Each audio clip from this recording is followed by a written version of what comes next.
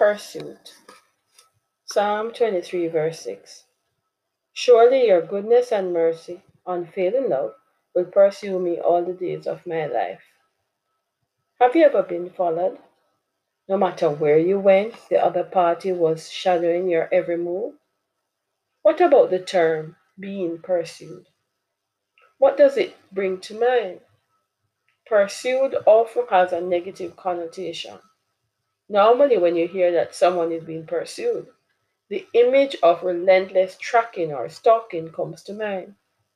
Today's meditation focuses on pursue from the line, surely your goodness and mercy will pursue me all the days of my life, taken from the well known Psalm 23. Psalm 23 was written by David, a man after God's own heart. David was gifted with multiple roles: shepherd, musician, worshipper, giant killer, warrior, friend, husband, stronghold keeper, leader of all those in trouble, death, and discontented, father, and king.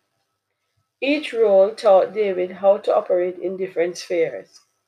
In particular, he learned the skill, which was a double edged sword, that is, the art of how to pursue and how to avoid being caught off guard while being pursued.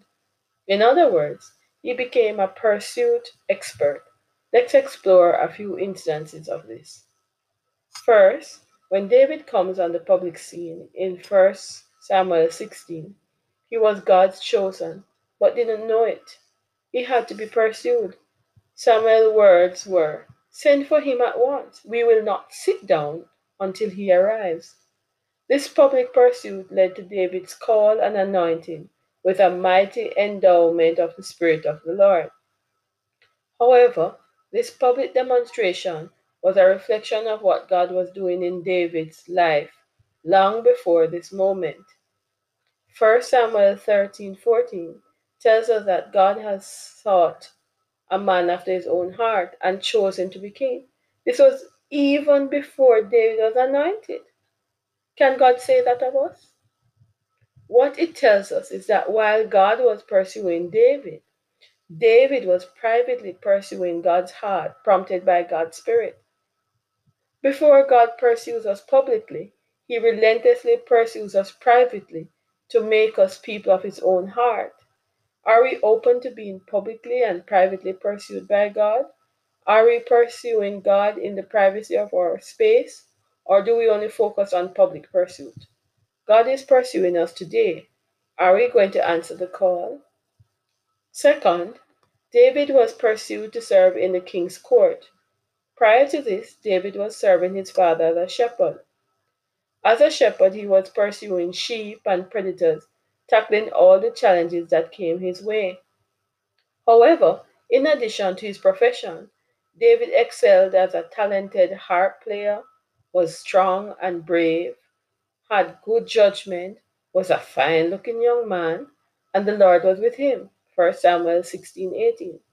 These assets prepared him to be pursued for the most unlikely assignment, working at the palace. On arrival at the palace, he excelled there too, providing spirit remedy music for Saul, becoming the best friend of Jonathan the prince, and became one of Saul's armor bearers. Wow! What about us? What are we doing with the talents that God has given us? Are we excelling in our assets? Are we prepared to be pursued to serve as God representatives in unexpected places? Third, David was not only pursued, but pursued giants like Goliath for defying the armies of the living God. He did this with only a slingshot, a stone, and the knowledge that the Lord would save him.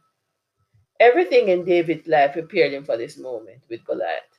While everyone was running from the 9 feet giant problem and even actively discouraged him, David knew that he was thoroughly equipped for the fight, as God's goodness and mercy constantly tracked his every move and gave him courage.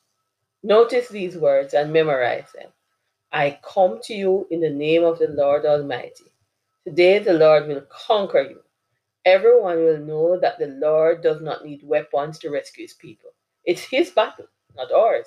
Hallelujah! What words! The Lord does not need weapons to rescue us. What about us? Are we facing giants today? Do we realize that the battle is not ours? It is the Lord's? Are we willing to pursue the giants that God has assigned for us to conquer with what appears to be limited resources? Are we being pursued by the twin powers, goodness and mercy, in our every move? Get ready, everyone, as God does not need weapons to rescue us. Fourth, David was pursued by Saul in his younger years and his son in his latter years. Unlike the other three previous instances, this pursuing was the most painful. People David loved were trying to kill him. This was hardcore tracking, so David had to constantly be on the run.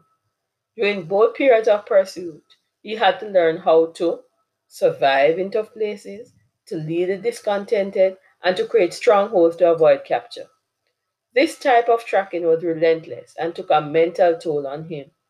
David had to get encouragement from others like Jonathan in 1 Samuel 23:16 to 17, as well as strengthening himself in the Lord his God, 1 Samuel 30, verse 6. In the early days, David even had to learn to get and provide support and training for mighty men, as we see in 2 Samuel 23. These mighty men were so skilled that they broke through the enemy lines just to draw water from the well in Jerusalem in response to David's longing. These hard experiences of pursuit provided the many lyrics of the songs of praise that David wrote in honor to God, one of which is found in 2 Samuel 22. Our turn. How do we respond when we are being pursued in tough places which force us to run? Do we quit or give up?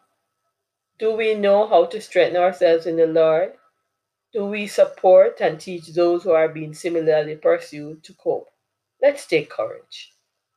Finally, as we have discovered, pursuit is very important, was very important to David's development, his relationship with God and others.